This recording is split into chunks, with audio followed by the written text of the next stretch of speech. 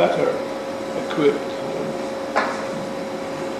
will take over his business. So this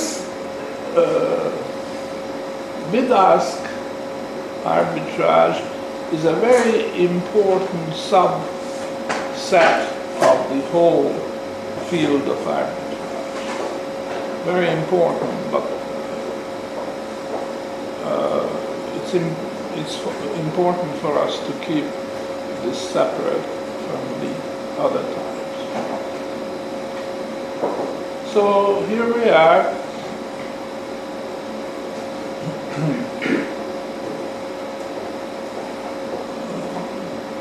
Where did I start talking about this bid-ask? Before I talked about it, what was my... You were talking about the speed of getting to...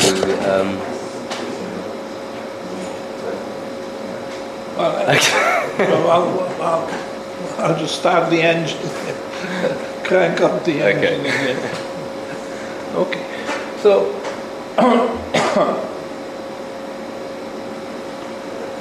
Mises said that there was no market process involved in the formation of the interest. And we say that this is wrong, because it is the result of market making. In fact, it's the bond market.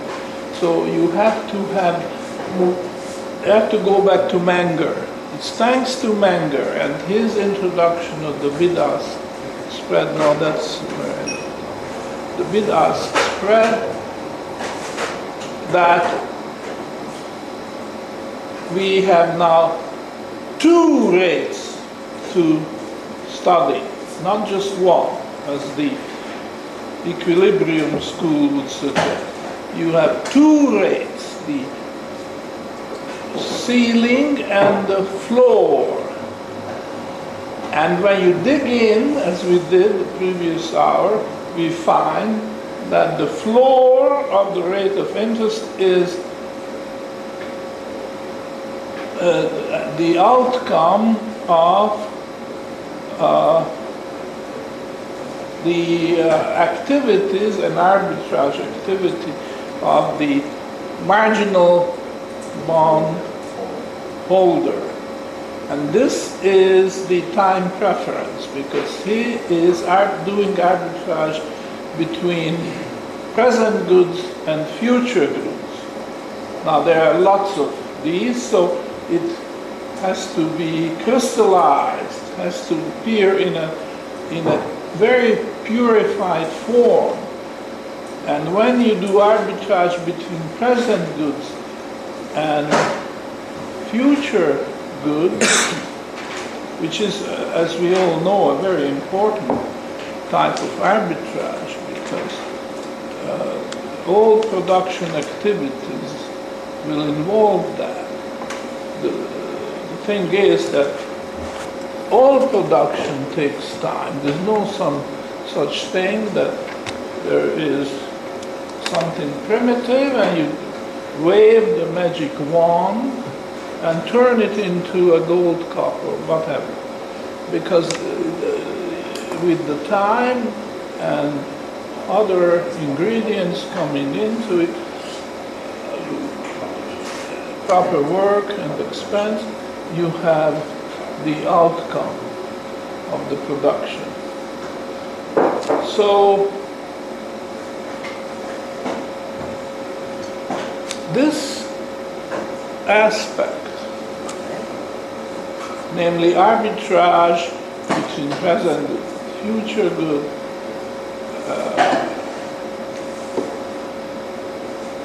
bringing about the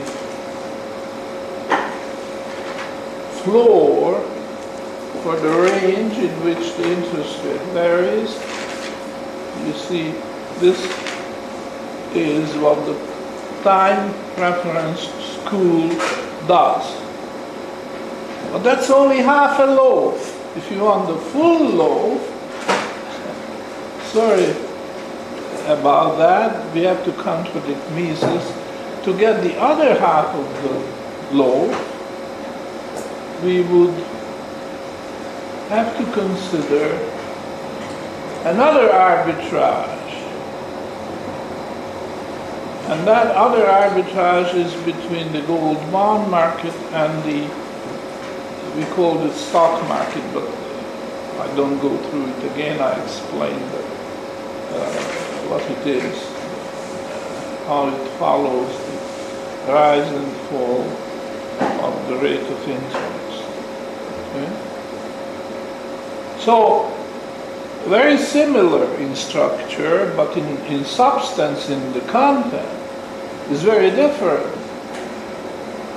So, in order to understand interest, you've got to study two different processes. They are both market processes, arbitrage. And one will determine the ceiling, and the other will determine the floor. And only in possession of the two will you have a complete theory. And again, you can go back to bid and ask arbitrage. There are market specialists who make it their business to close initially very wide spread between the ceiling and the floor, but their activity will result in a rather narrow spread, and that makes the impression that it's one single interest rate which guides the destiny of the economy, because the spread is very narrow. But still there are these two interest rates, the ceiling and the floor. Okay, let's ask questions. Yep. In all this arbitrage, which we understand clearly, how does the modern nanosecond high-frequency trading affect or deflect completely a market price? I don't know whether you're aware, Professor, but there are a lot of computer programs that sort of flick nanosecond trades at the market to test it. So how would you think that would influence the way a market would naturally arrange itself? This is already working. This is what's happening currently. Yeah. Well, I must say that's a very good question, but I haven't given special thought to it. So I don't feel like giving a flippant answer, but if you want to express your opinion. I can't say I've given much thought to it, but it won't be, I can't imagine it being beneficial to the market process. I'll leave it at that. So in other words, you suggest it should be outlawed? I don't know whether one can sort of say you should outlaw it, because there's nothing that says you can't do this kind of thing. But as to whether it contributes to the efficiency of the market process, well, obviously there's a question mark over that. Keith? If I can just interject, this is something I have thought about, and I'm thinking of writing a paper on this. Fundamentally, there's two things that are going on with high-frequency trading. One is it's market making at a faster rate, which would mean more efficient, better communications, faster communications. And the other is this probing. There's a lot of bids that are sent in and canceled, and a lot of offers that are sent in and canceled. I think that's actually regulatory arbitrage. The regulators have fixed, in an attempt, the way they always think of everything as static and linear. They have given the New York Stock Exchange, for an example, sort of a monopoly on running an exchange. And so there's all these other electronic liquidity exchanges that connect to the New York Stock Exchange. And there's a latency arbitrage going on because some quoting services are faster than others. And if the price is moving down, and you can buy it here and sell it, or somebody is stale and they'll actually take the offer, you can make money. there's no solution to that other than to deregulate it and let the engineers who understand latency, rather than the regulators that understand political interests, actually solve the problem. Well, I think. Sandy? No, go ahead. Yeah. I got a comment on that. When, as far as I understand the story about Rothschild, when he got the message in, he said, sell British stocks. Now obviously if Napoleon had won, that was the call. So everybody panicked and started to sell, and then he started to buy. So first he got the information, then he misled all the others, and then he cleaned up. Well, that's what these guys are doing. We pretend to sell, to push the price down, but we're really buying. So it's, you know, from a couple of hours of Napoleon time, now it's down to Pico. No, it's not a matter, it's really sub-millisecond. And at a speed faster than the human brain. Oh yeah. But it's human programming playing out. Yes, To put this in perspective, the speeds of this, of course Chicago and New York have been connected through various networks for 50 years or 100 years. One or a couple of firms paid to bring in a direct fiber optic. So signals travel faster in fiber optics as the speed of light.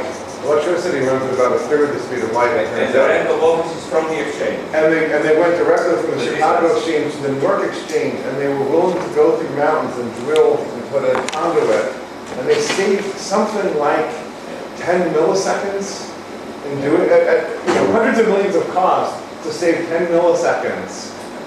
To me, it's just fascinating. No. May I add just one thought?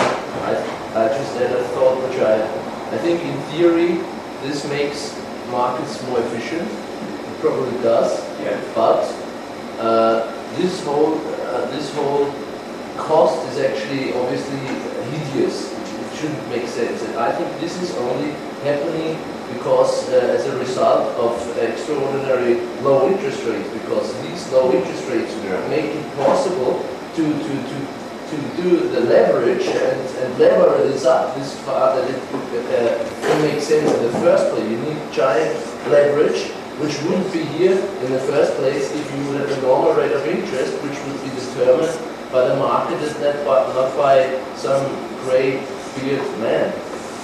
So Thank you. that's my thought. Thank you very much. Keith, do you mean that this type of shortening the reaction time, I don't know what's the official name? Latency? Well, latency is the technical term for when something happens over here, but before the information comes to here, that spread, that time spread is called latency. Okay. So, and this type of trading, when you almost instantaneously, High frequency. High frequency trading. oh yeah, that's right. Now I remember. High frequency trading. Is it your view, Keith, that it's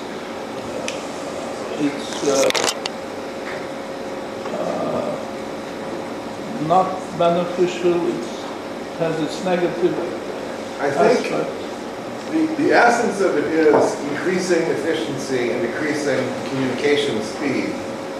The downsides are, one, as Mark just brought up, it's only possible and only profitable because of dirt cheap credit coming from the Fed. And also, this high-speed fiber optic line that they put in between New York and Chicago cost hundreds of millions of dollars. Probably would not make any sense at 8% interest. But at 0% interest, so that represents a capital waste.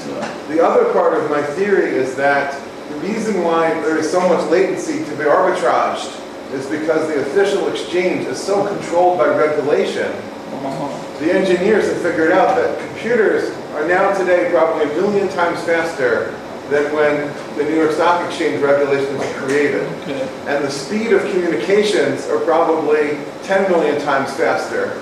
And the latency is the actual time for information to go from here to here is down. But because the regulations have bound everything up, there's friction, there's sand in the gears. There's all these other dark pools and liquidity pools and electronic islands and all these things and that between them they have lower latencies.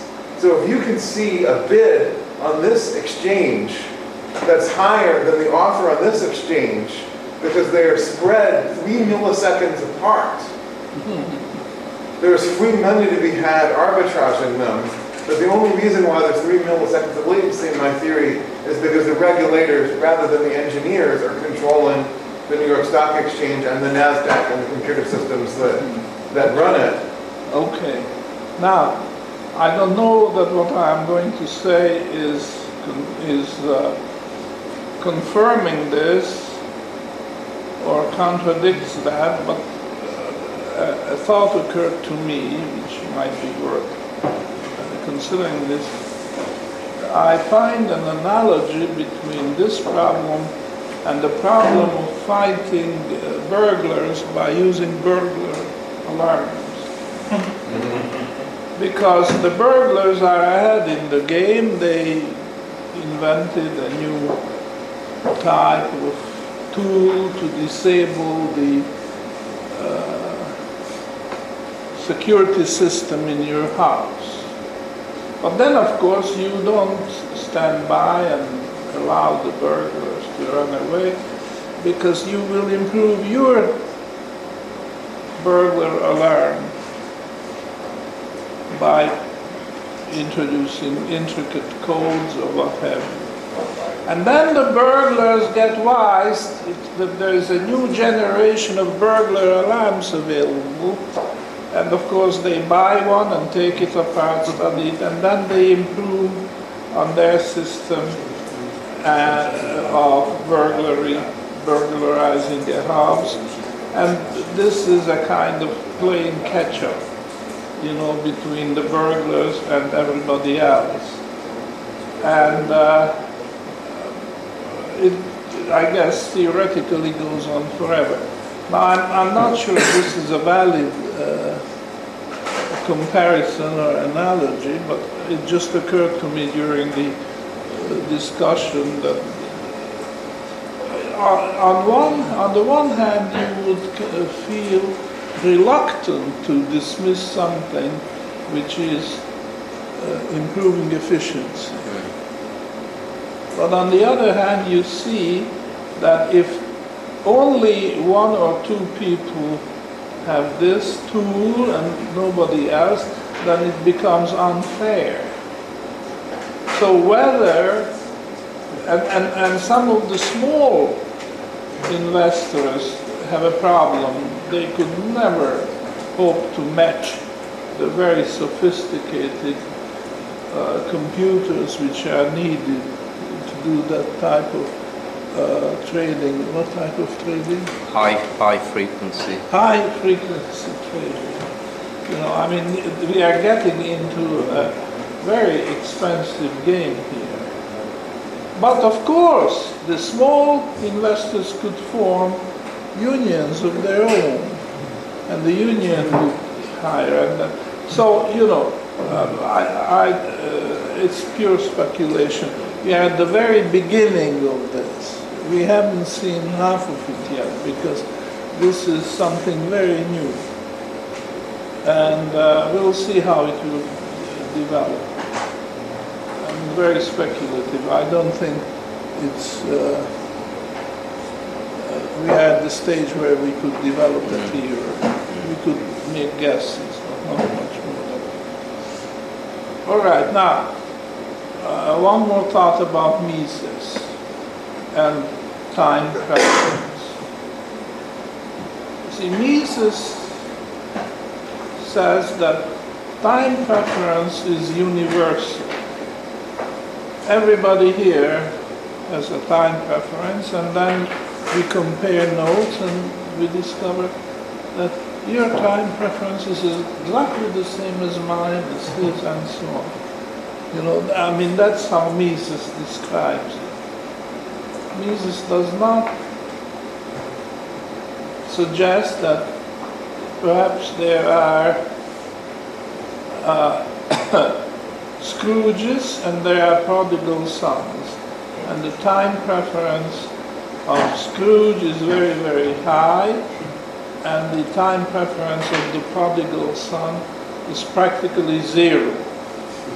And there is a whole spectrum of other time preferences in between, and you can rank people. This is very alien from the time preference Mises is talking about.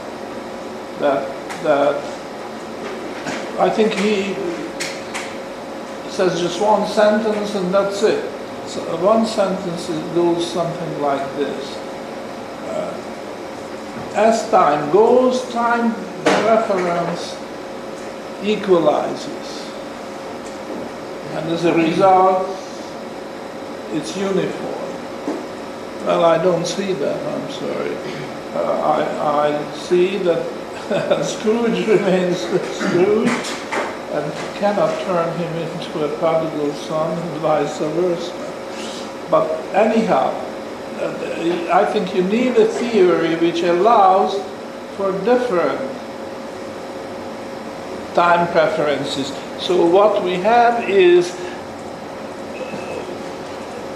surveying the people and ranking them in order of time preference. And then there will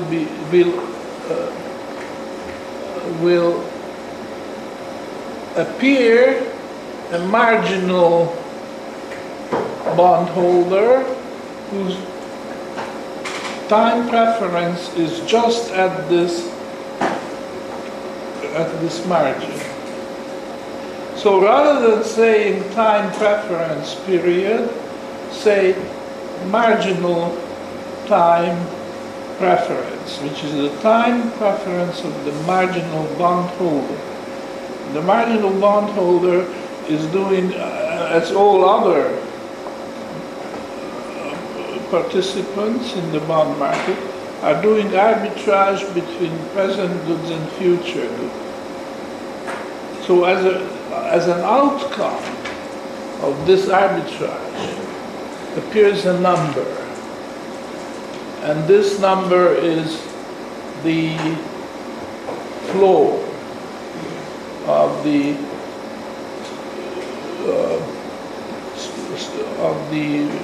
range of interest rates at which bonds change hands. And this is the outcome of a market process,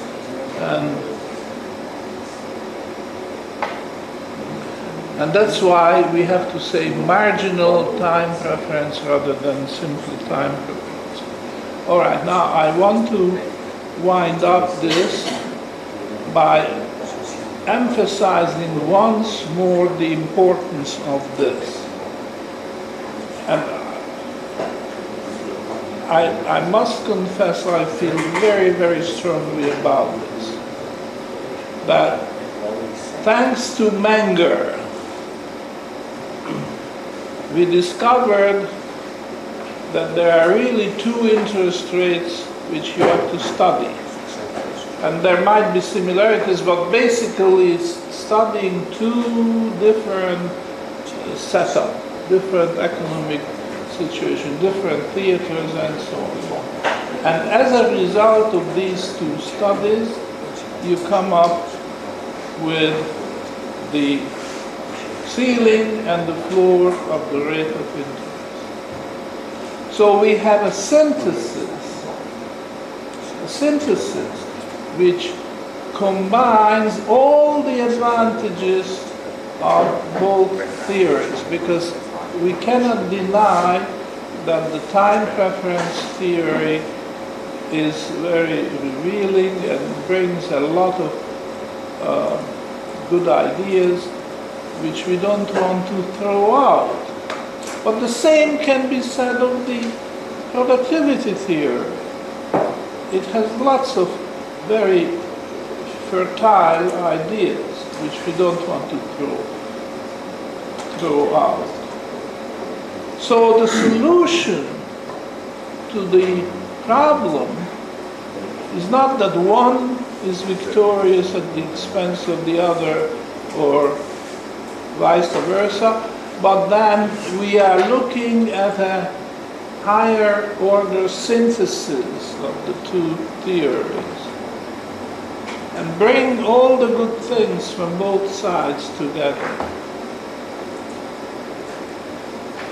And I think that's the kind of interest rate theory we want. And that's, I'm not suggesting that it has been done, I'm just suggesting the way to go. And unless you look for this synthesis, you are not likely to be successful. You've got to have a synthesis.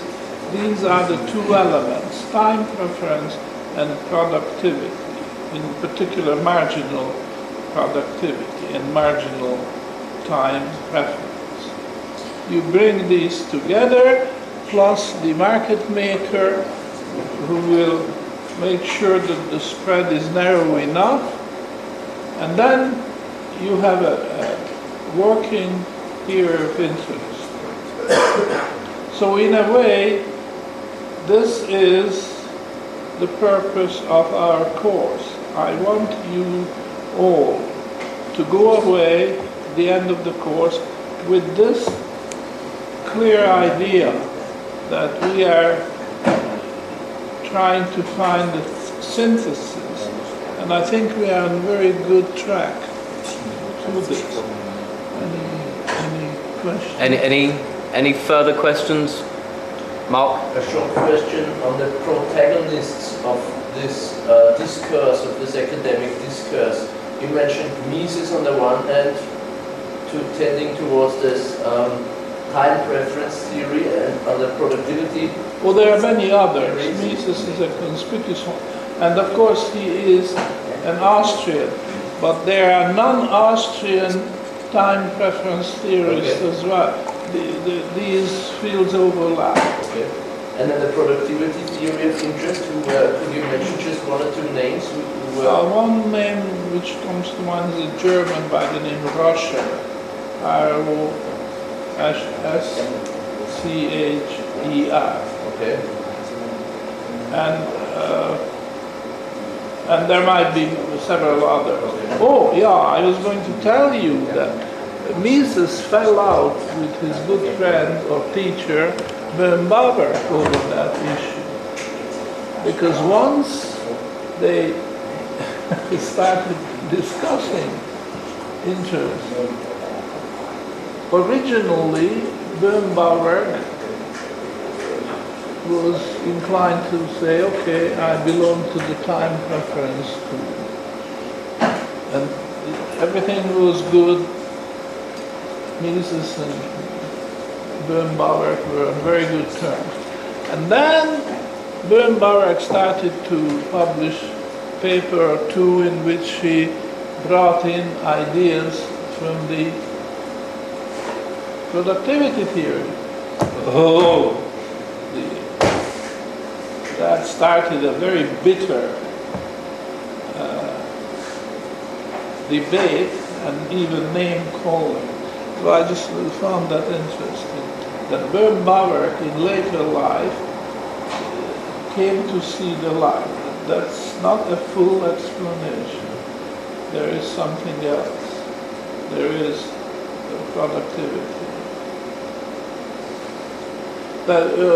Read Böhm-Bawerk. There is a pretty good lesson. And that's not the end. Of course, Böhm-Bawerk died a long time ago, and the debate is still continuing, and there are living economists who are taking the two sides. And Israel Kirzner is one reference where you can find a complete bibliography of the more recent part of the controversy. With no more questions, We've got the coffee break now. Coffee. Yeah. So we'll come back in 15 minutes for more questions. So thanks, Professor.